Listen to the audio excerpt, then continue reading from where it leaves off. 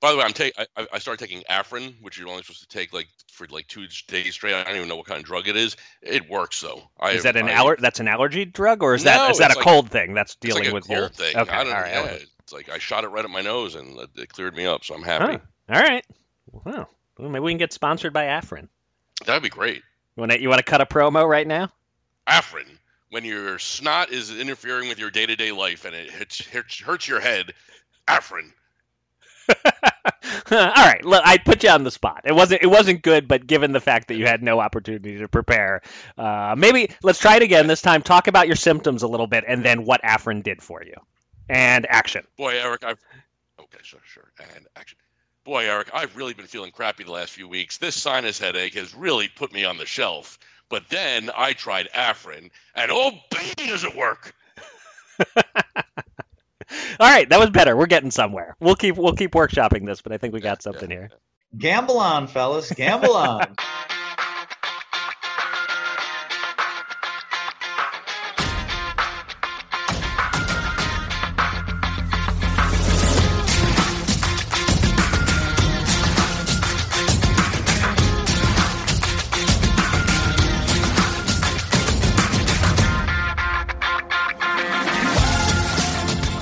Welcome again to Gamble On, the weekly gambling podcast presented by USBets.com. I'm Eric Raskin, USBets managing editor and media director, and I'm joined by my co-host, USBets senior analyst Jeff Edelstein.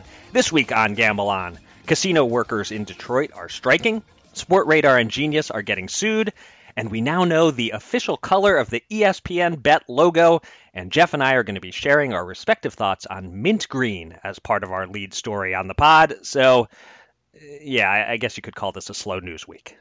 Yeah, 2 in a row. But we're also going to be welcoming SiriusXM's NBA weekend host and guy who went to the same summer camp as me, Brian Geltzeiler, to talk about all things NBA.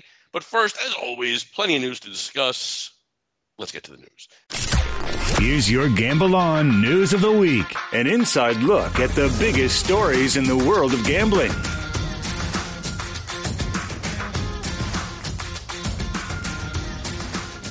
We are inching closer to the launch of ESPN Bet, probably about a month away, and this week has brought a little more information and a peek at the logos for the brand. The ESPN logo in white with the word bet in what they're calling mint green, and a mint green E inside of a B that I'd say looks pretty sharp. Separate notes revealed in a Wall Street Journal article include the promise of an expanded talent lineup to host and promote gambling content, and most likely ESPN's version of the BetCast, alternative broadcasts of games focused on the betting. Jeff, you also wrote a fun piece this week about 7 items you think ESPN Bet should prioritize. So share some highlights of that with the listeners, and let me know how the mint green logo is making you feel deep down inside. Yeah, the logo really got everyone talking there on Twitter yesterday. But as far as I'm concerned, who gives a shit? Siri, give me a good sports book. I don't care what the app thing looks like on my phone. Just give me a good sports book. Give me fast load times. Give me fast bet placement. Give me fast withdrawals. Give me a player prop menu that's intuitive. Don't limit me because your algorithm tells you to do so. I want 80 style fonts as an option also. I think I mentioned that in the article. You did. As far as this expanded talent lineup to host and promote, I'm curious to see what happens. I got a piece I'm working on for next week. A quote from Pat McAfee. It was a day or two after ESPN and Penn announced the deal, and he said, on his show, that he really doesn't want anything to do with ESPN Bet. I'm curious to see if that holds or not.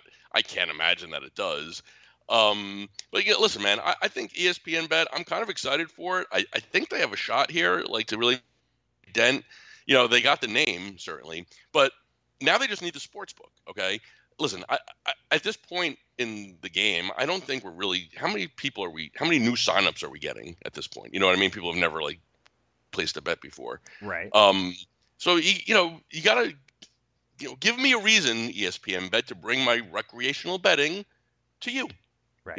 Make it a great sports book. I mean, make it a great product. It's doable now because, as I said in this article that I wrote, the 7 things or whatever, right. Hard Rock is super fast. Caesars has great customer service. It's all the things that I want in one sports book are out there in all the other ones. You follow what I'm saying? Just put it all together. Right. And if there was ever a company that had the ability to put it all together, that had the money to put it all together, that had the wherewithal, you would think it would be Penn and ESPN. So let's see what they got. Right. Yeah. So yeah, I'll drill down first on some of what was in your article, since you were just talking about that, and let's start with what I told you over Slack, that the one that stood out was make it look like something from the 1980s, and I dismissed it at first as Jeff Edelstein's silliness, but then I watched the 1984 SportsCenter intro you embedded, and my God, it's so good. There should absolutely be an option on the app to make it all look like this is the Atari Sportsbook or something like that. Basically, bring us back to our youths. Why not? Yeah. So yeah. It. Yeah, I like that idea, even though I thought I hated that idea initially. The more significant and serious ideas that you threw out there, yes, speed is paramount. No spinning wheels.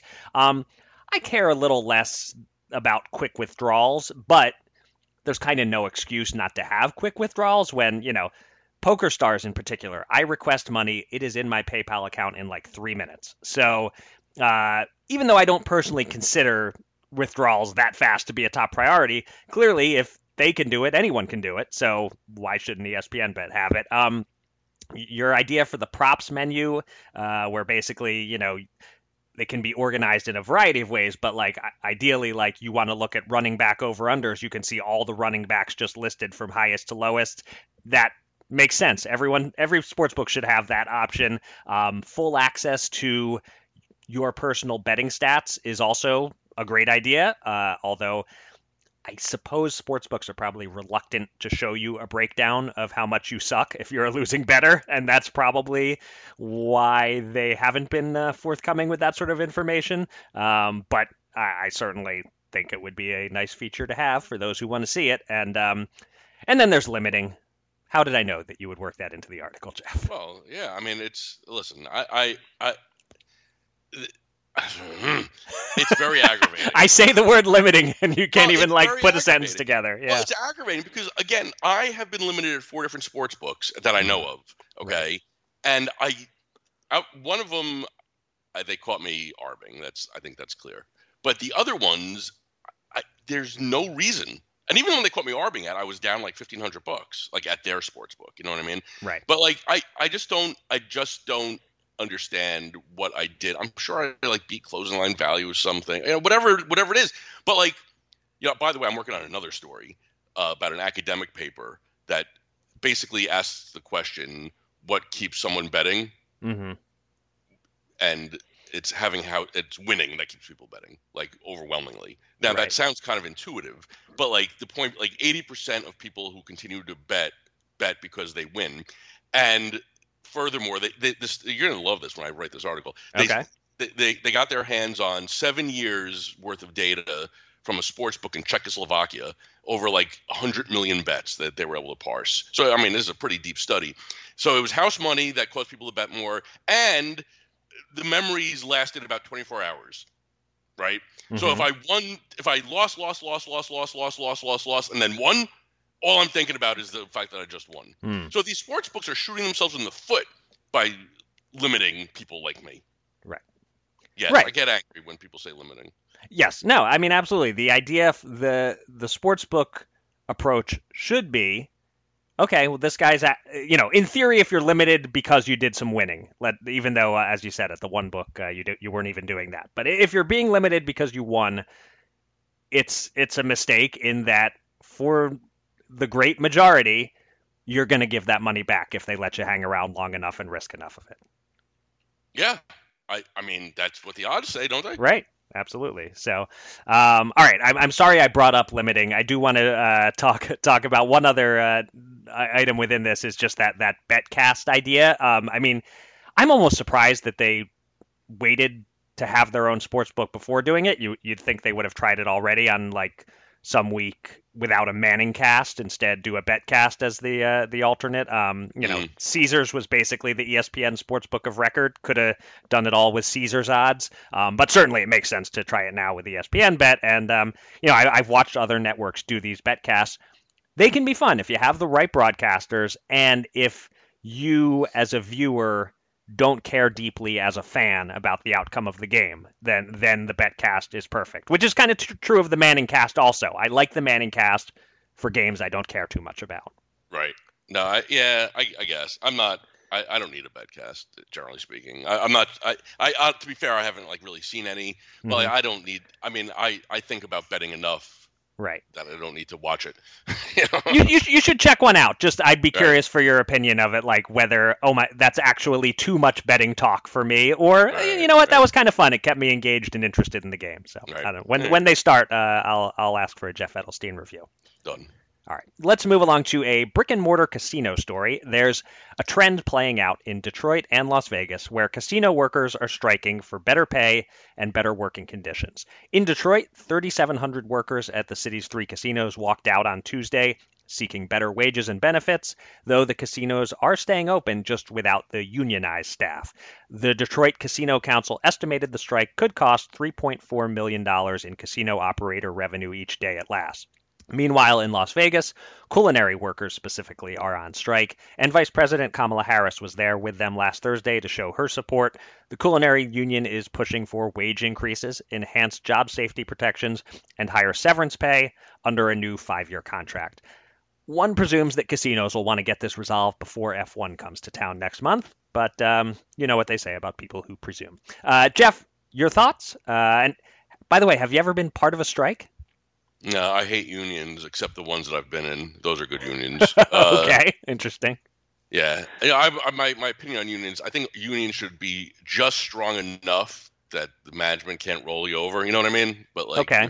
unions that are too strong, like they carry way too much weight. But like in New Jersey, like the teachers union, for instance, Right. way too strong. But no, I've never been part of a strike. I came close once at one of my side gigs, but alas, I didn't get a chance to chant "No Roger, no rerun, no rent."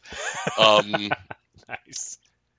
As far as these strikes go, I mean, I don't know. I mean, it just seems like in this economy right now, employees seem to hold the cards, right? I mean, I don't know. I'd expect both of these things to settle sooner rather than later.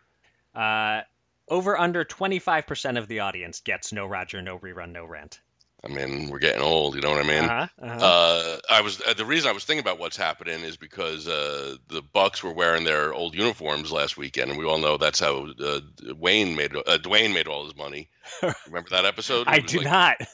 There was a What's Happening episode where Dwayne was betting football and winning left and right, like he couldn't stop winning. And it was revealed like what his system was. He liked the team, whatever team had the better uniforms. Oh, okay. The Bucks uniforms, those were great uniforms. Right. I mean, how have we not done that yet on the Sports Handle series of like great betting scenes? There's a whole What's Happening episode. If it's available on YouTube or something, I'll have to find it. one of us is watching and reviewing and writing about that. So as far as strikes go, I was part of the H&H Bagel strike in the 90s, of course, but nothing since. So there's my TV reference for this. That's all I got. This quote from the Detroit Casino Council's press release stood out to me. Despite record-breaking gaming revenues and high inflation, casino workers have received only minimal raises since the start of the pandemic.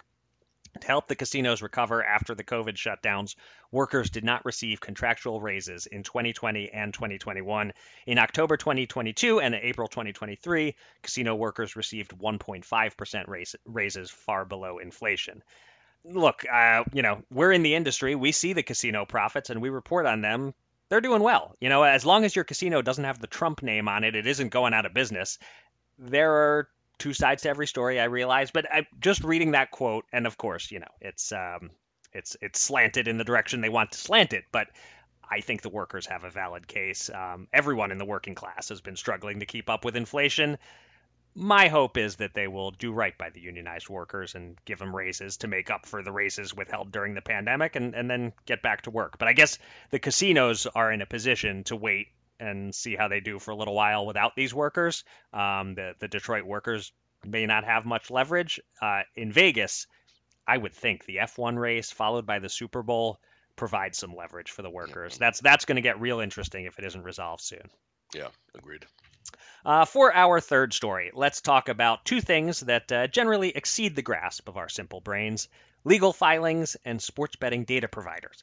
Panda Interactive, the parent company of Sportscaster Inc., filed patent infringement lawsuits last week against both Sportradar and Genius Sports, alleging the two data providers have infringed upon Sportscaster's, quote, patented technology for video streaming and betting products. In a statement, Panda said it developed the technology before sports betting was even legalized in the U.S. This suit comes just a few weeks after Genius launched BetVision, a product that allows bettors to watch an NFL contest and place a wager from the same app. The patents for the Panda products in question were all filed between 2018 and 2021, so not before sports betting was legalized, but according to Panda, early enough that this is patent infringement. Genius and Sportradar are declining comment. Naturally, Matt Rybaltowski has all the details on Sports Handle. Jeff, I'm sure you read Matt's coverage. Last week, I called you a PR pro, and you rejected it. This week, I'm calling you Gamble On's foremost legal mind. What do you make of this lawsuit? Yeah, I mean, this really harkens back to me to Johnson v. Smithson. It was a 1986 case. I have no fucking idea. Are you fucking kidding me? This is so beyond like anything that I can even talk intelligently on. I expect a settlement sooner rather than later. Sense a theme? And that's the extent of your comments on this? Pretty much. I mean, Okay. really, do you have anything to add to this? This is so far out beyond what I can understand. Right. I have no legal analysis to add, but Right. I do have some thoughts. First, Okay. I'll say that if I were a good journalist, Uh-huh. I would have called Greg Raymer by now for his analysis. Do you remember Greg Raymer? Fossil No. Man? He's No. the guy who won the 2004 WSOP main event and wore those weird sunglasses Oh, when he yeah, got into yeah, a hand. yeah, that guy. yeah, He was yeah. previously a patent attorney. So Well, there you go. guest on next week's pod, maybe talk a little poker and a little what the case is here. I don't know, or maybe we don't want to talk about legal stuff any more than we have to. I don't know, but the Sportscaster product is interesting.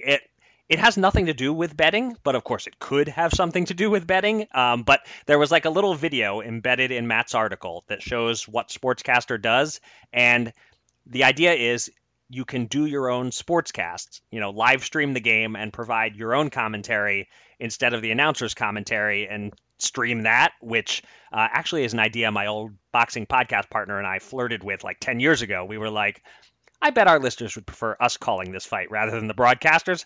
And then we came to the conclusion that it's got to be illegal. And I think it is. I've heard other radio hosts and podcasters say they aren't allowed to broadcast live along with a sports event. So in the end, I'm not even sure how the Sportscaster app is or was legal. But it's an interesting app. The case has my interest.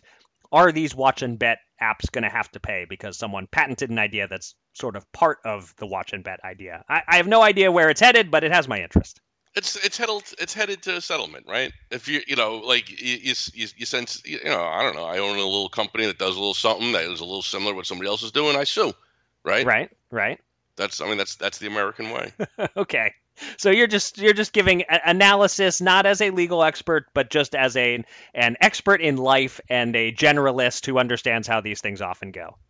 I'd like to be considered a generalist, yeah. Yeah. All right. I'm done calling you a legal expert, and I'm done calling you a PR pro, but you are Gamble On's number one generalist. I will accept. It's time to welcome a special guest from the world of gambling. Let's get to the Gamble On interview.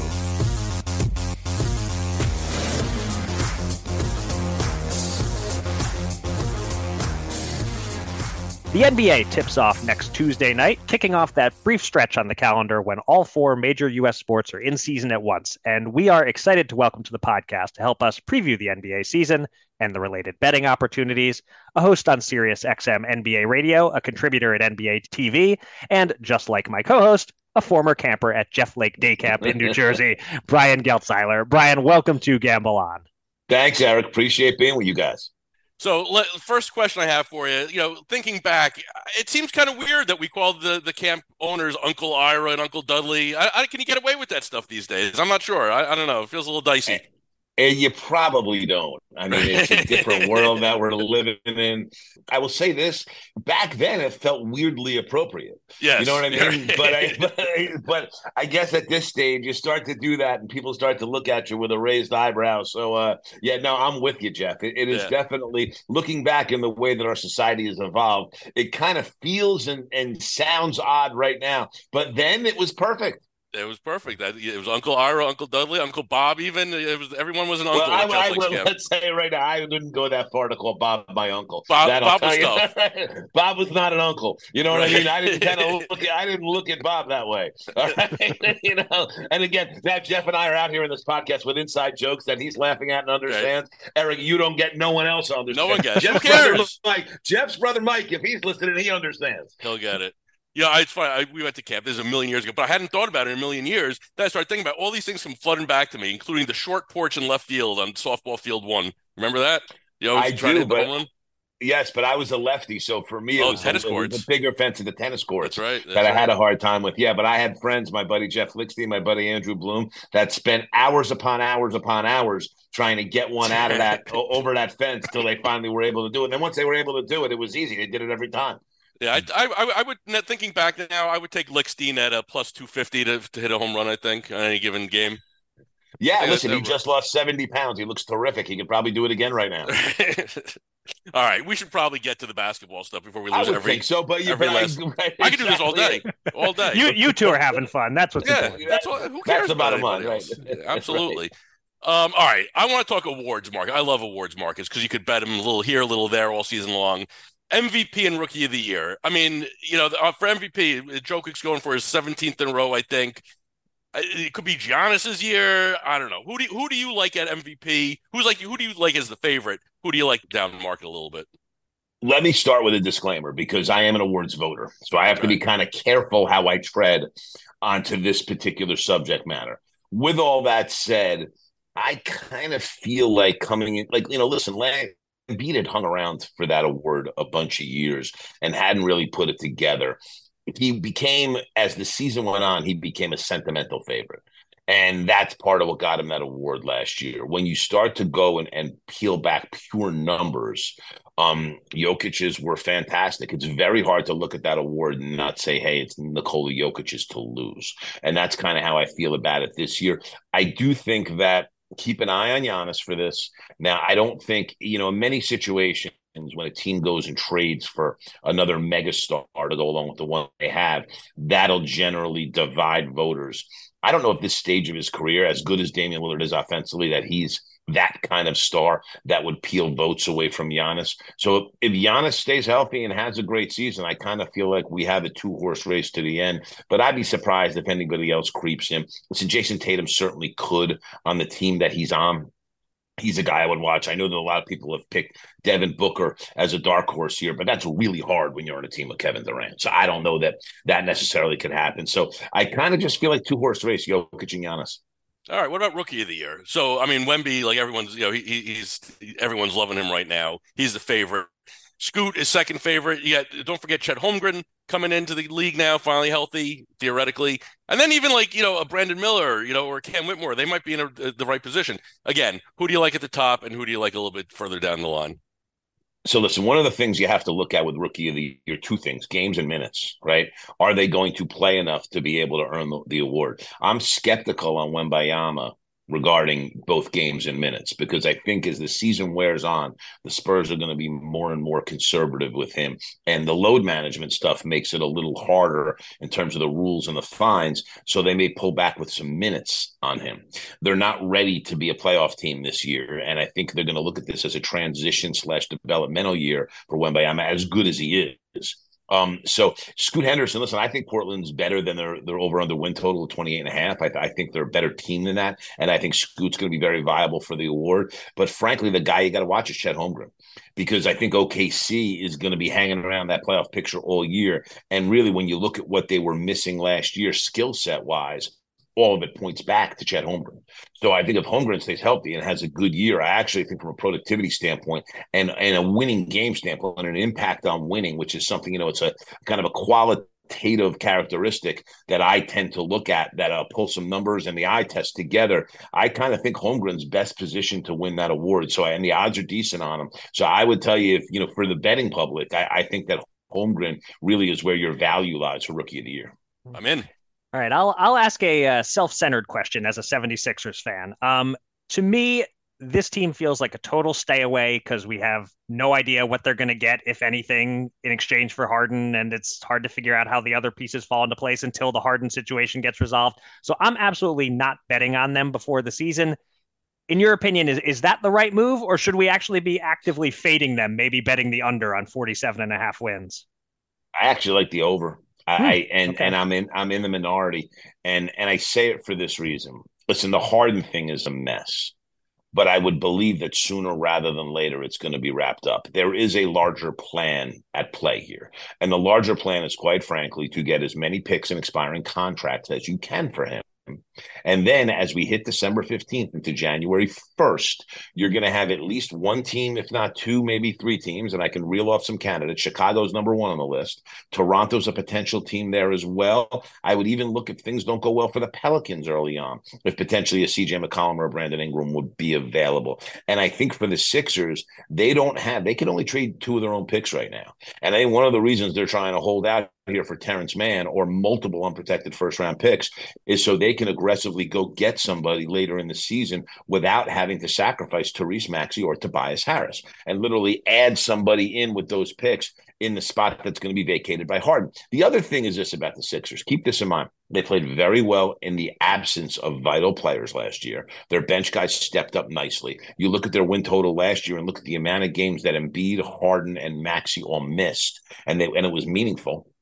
The other thing is this: not having Harden there is going to allow Maxey to have the ball in his hands more and allow him to elevate his game and be a guy. Because I do think that Maxey, with higher usage, is going to be able to maintain efficiency.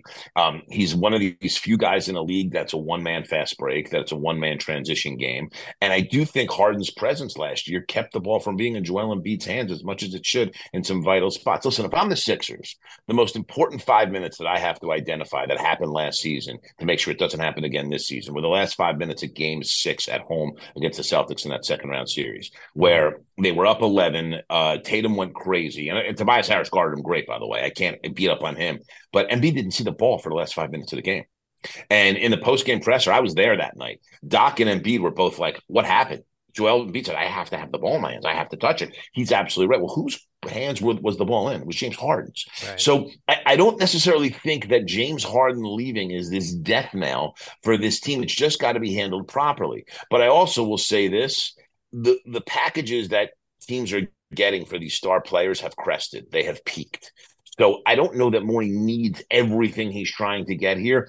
And there is a addition by subtraction element here to put this Harden crisis behind the team, get what you can get, and be ready to go get a guy, December 15th, January 1st. Like, to me, a guy that they wouldn't have to give more than 2 first-round picks for that I think would be a fantastic fit, would actually fit better than Harden, is DeMar DeRozan. And I think you put DeMar DeRozan on the Sixers team without taking anything away, and I think you're right there with the top 2 teams in the Eastern Conference. Damn it, Brian. I've been trying all offseason not to let any optimism creep in, so I'd be disappointed. And here you go, getting me all optimistic. But it makes sense. Everything you said makes sense. Yeah. Listen, I'm zagging when a lot of people are zigging on the Sixers. I will say that. Everybody you talk to feels like the Sixers peaked last year and the whole thing's going to go downhill from here. I'm not convinced of that at all.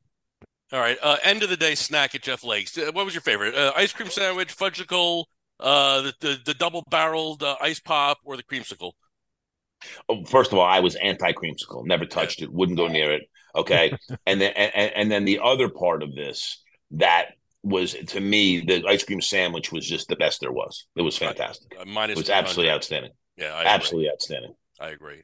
Although the double-barreled ice pop, you get the cherry, I think you're in business there. Yeah, also. I didn't love it. That, you know what, always made my teeth cold. Okay, fair. No, it's fair. That's fair criticism. Listen, DraftKings is offering NBA League Pass for free to a lot of its customers if you're like a certain level, which is a pretty low level because I got the offer.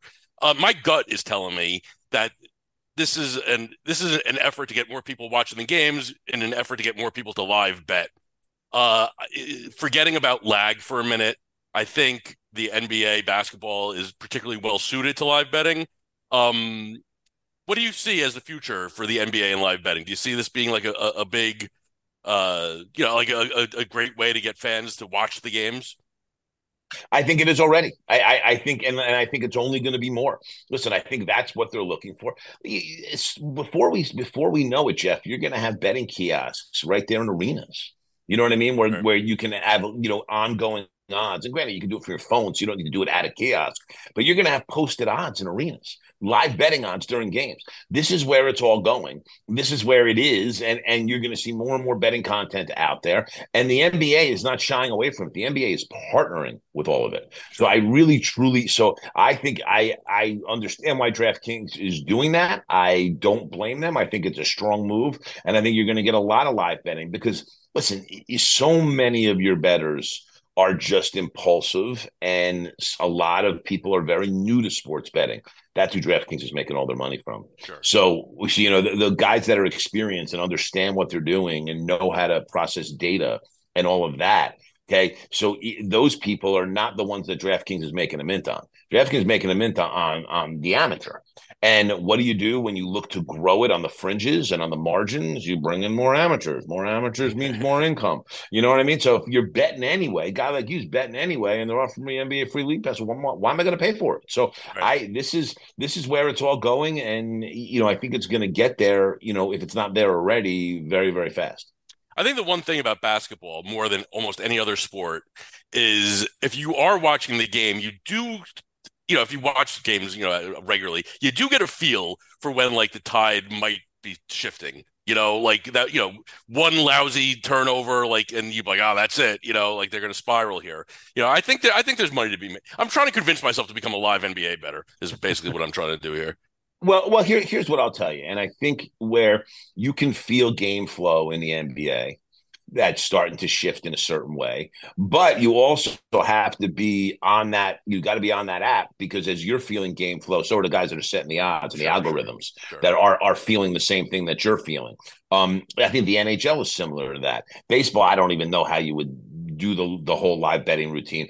But football is interesting with live betting just because one play can shift everything in football. Yeah, right. And you don't normally get that, I think, in basketball or even hockey to a lesser extent. Maybe hockey a little bit. Turnover, a shorthanded goal can kind of change a game and some game flow. But I think you're right about that. Basketball is uniquely suited to that. But again, it's also, you got to be fast on the trigger finger, because those algorithms are right there on the front end of it. And, so the algorithms are watching things happen and are kind of digging in data that you don't have to the plain eye, and you don't have at your fingertips to be able to process. All right, last thing. I don't quite understand the in-season tournament, but I do see odds on who will win it, so I'd like to understand it. There are lots of good, solid teams between 13-1 and 30-1 to win this thing. Feels like there's an opportunity here relative to championship odds, to hit on a long shot. So do you see a strategy here? Is there any sense of what sort of teams will take the in-season tournament seriously and have a chance? It's very difficult just because we don't know. Keep in mind, these are all, till you get to the finals of the in-season tournament, these are all regular season games.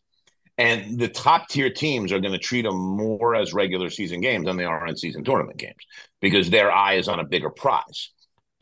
With that said, I think when you look at potentially handicapping it at this stage, we don't know where anybody's going to be at that point. We don't know who's going to be load managed. We don't know who's going to be, hurt. We don't know. But when you look at any kind of handicapping right now, I think you have to look at the way the pods are divided. And one team that I do think has kind of gotten into a pod where they could get through it, that's a pretty talented team, is the Atlanta Hawks. That's a team I would keep an eye on in the in-season tournament, because I think for them, that could be the springboard towards some bigger things. And those are the kind of teams that you want to look at.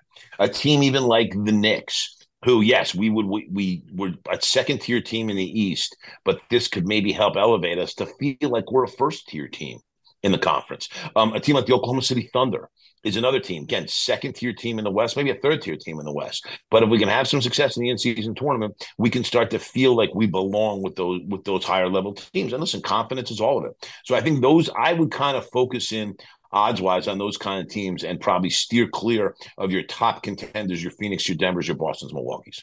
Yeah, I'm looking, Knicks 24-1, Oklahoma City 24-1. Yeah, those are the nice kind of odds that you're probably not going to hit. That's where the value team. lies. Yeah, right. That's where the value lies, I think, in the in-season tournament. All right, great stuff. He is Brian Geltzeiler. Follow him on Twitter at @BGeltzNBA. Listen to him on Sirius XM NBA Radio. Thanks so much for coming on the podcast, Brian. My pleasure, guys. Take care. Let's do it again soon. Two men. $10,000. Will they run it up or blow it all? It's time to check in on the Gamble On bankroll.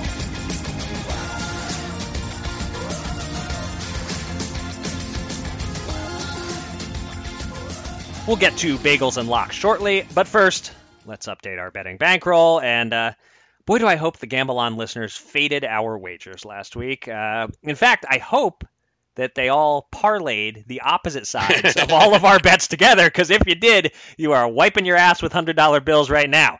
Jeff's two-leg same-game parlay on Pacheco's yardage and a touchdown lost $100. My Ravens-Titans over, it went under by a point, lost $110. Jeff's three-team tease was going great until the Eagles screwed it up, lost $100. My bet on Zoo by KO between rounds 7 and 12, he was threatening but couldn't finish it. He won a unanimous decision. We lost $80. Your Logan Thomas Drake London touchdown parlay didn't pan out, lost $50.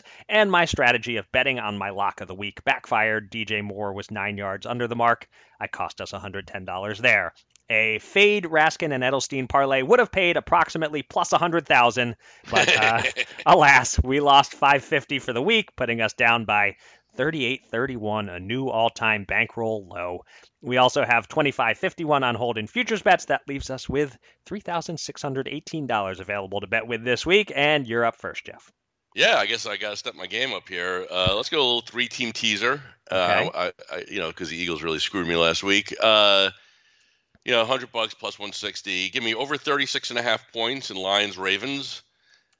Let's get the Seahawks down to 1.5 favorites over the Cardinals. Mm-hmm. And let's get the Bills down to 2.5 point favorites over the Patriots. Okay. I think these are all reasonable bets. They are. On paper, I like each leg of that, but I feel like I said that last week. And teases always look good on paper. Right. They never don't look good. Yeah, I guess so. All right, so I will be teasing the opposite sides of all three together, which is actually not a terrible bet either, to swing everything 12 full points in the other direction. But all right, I like it. Good way to start. I have a couple of NFL player futures to start with this week. First, I'm joining you on the Lions bandwagon, Jeff. Actually, I don't really think they're great. They've been beating up on mostly bad opposition, but they're at least a good team, if not a great team, and they have a pretty soft schedule. They're 5-1. They could realistically get to 13, maybe even 14 wins. You have them to win the Super Bowl at 18-1. I think that's solid value. They've come down a little from that number. You have Campbell for Coach of the Year. That's looking really good if indeed they get to like 13 or more wins. I'll add one more to the pile. Jared Goff for MVP, which I'm finding as high as plus 2,000. We have two bets in this market so far with our bankroll. I took Mahomes preseason at plus 700. That's looking solid. You took Herbert at plus 1,500. That's not looking so great. So we have $150 invested between those two. Let's invest 25 more on Goff at 20-1 to win 500. His stats are good. He's 5th in passing yards, 3rd in quarterback rating, has an 11-3 touchdown to interception ratio. Those stats are good enough that if they get the top seed in the NFC, he could certainly win MVP. My other bet on another quarterback, Tua Tagovailoa. He's the MVP favorite, but I think there's no value there at like plus 350. But for him to lead the league in touchdown passes, he's plus 600, which seems a bit high when he's currently tied for the lead at 14, and Cousins, Allen, and Mahomes are all at shorter odds than he is. Tyreek Hill is just the ultimate weapon, turns ordinary passes into touchdowns. If Tua stays healthy, a big if, I realize, but so far so good. If he stays healthy, he's going to continue throwing for 2 or 3 or 4 touchdowns almost every game. Let's do $50 on him at 6-1 to win 300 to lead the league in touchdowns, just as he is currently. Love it. Okay. Can you pronounce the Diamondbacks pitcher today? Fat? What's his name? I assumed, so I wrote like an NL playoff preview a couple weeks ago and looked him up for the first time, and I assumed Fat, and then was curious whether I could use it to make any puns or whatever, and it seems to be Fott. Fott. Yes. Well, he's terrible. I mean, he's given up like 22 home runs in like 95 innings this year. Like, hello, they're playing the Phillies. This is all they do is hit home runs. Right. Bet 365. You got Schwarber at plus 265. You got Harper at plus 390. Give me both of them, 75 each. Throw them together for another 50 and an SGP at 1400. So, see, this is why I send you the outline in advance with my bets on it, although this one I didn't spell out. We have a big overlap here. But that's fine. You're right. Exactly. It's totally fine. I guess maybe it's a good sign that we're thinking the same way. But so we're really going to pile on the Phillies here because all that I had sent you in advance was that I would look to figure out some Phillies Diamondbacks Game 3 SGP in the morning. So, in fairness, you had no idea that we were going to overlap so much. But before I get to exactly what's in my SGP, I got to brag that in real life, I won a nice little 4-leg SGP on the Phillies Diamondbacks game Tuesday. Figured, hey, these Phils are mashing the ball. Let's make a realistic parlay on the offense continuing to click. So I did a Schwarber homer. Should have done 2 homers, but we'll take it. Schwarber homer along with hits for Turner, Stott, and Marsh paid 10-1. Yay me. So now I am going to curse my luck by trying it with our fake bankroll. Yes. Brandon Pfaadt, he's good news for the lefty bats in the Phils lineup. Although Pfaadt hasn't lasted long in either of his playoff starts so far, so how long exactly he'll be serving up homers remains to be seen. I was tempted to bet his strikeout under as part of the parlay, but the line's only 3.5, so I'm going to stay away from that. So instead, give me over 0.5 runs scored in the first inning. Which, gives us the Diamondbacks in the bottom of the inning as well to score a run. But, of course, the hope is those big Phillies bats do damage in the first, as they have been lately. So we need at least 1 run in the first. Also, I have a homer for Schwarber, who's streaky and seems to be on a good streak, and a homer for Harper, who's the new Mr. October. It's plus 18.15 at FanDuel. So it's your parlay plus a run to be scored in the first. What was your price on it without the run to be scored in the first? I think it was around 1,400. But all right. I was having trouble getting it exactly for reasons I don't need to get into right now. But 1,400 was the conservative estimate. So now knowing that this price doesn't seem that great, plus 18.15. But, it's funny. I priced it around elsewhere. Didn't check Bet365, but I priced around elsewhere, and this was the highest I saw. And what's weird is at DraftKings, each of the 3 individual legs had a better price, but then the parlay only came out to plus 1,500. I guess they're factoring in the correlation of these guys to homer with a run in the first, much more than FanDuel does. So at FanDuel, it's plus 18.15. I'm just going $20 to win 363 on Harper plus Schwarber to homer and a run to be scored in the first inning. This is Diamondbacks 12-0 all over it. Very possible. Well, it's okay if the not as a Phillies fan, but just as a bettor, it's okay if the Diamondbacks score some runs as long as they score one in the first. That could help us, but then we still need those Phillies guys to homer. We do. All right. For my last one here, what could go wrong with a 5-team moneyline parlay?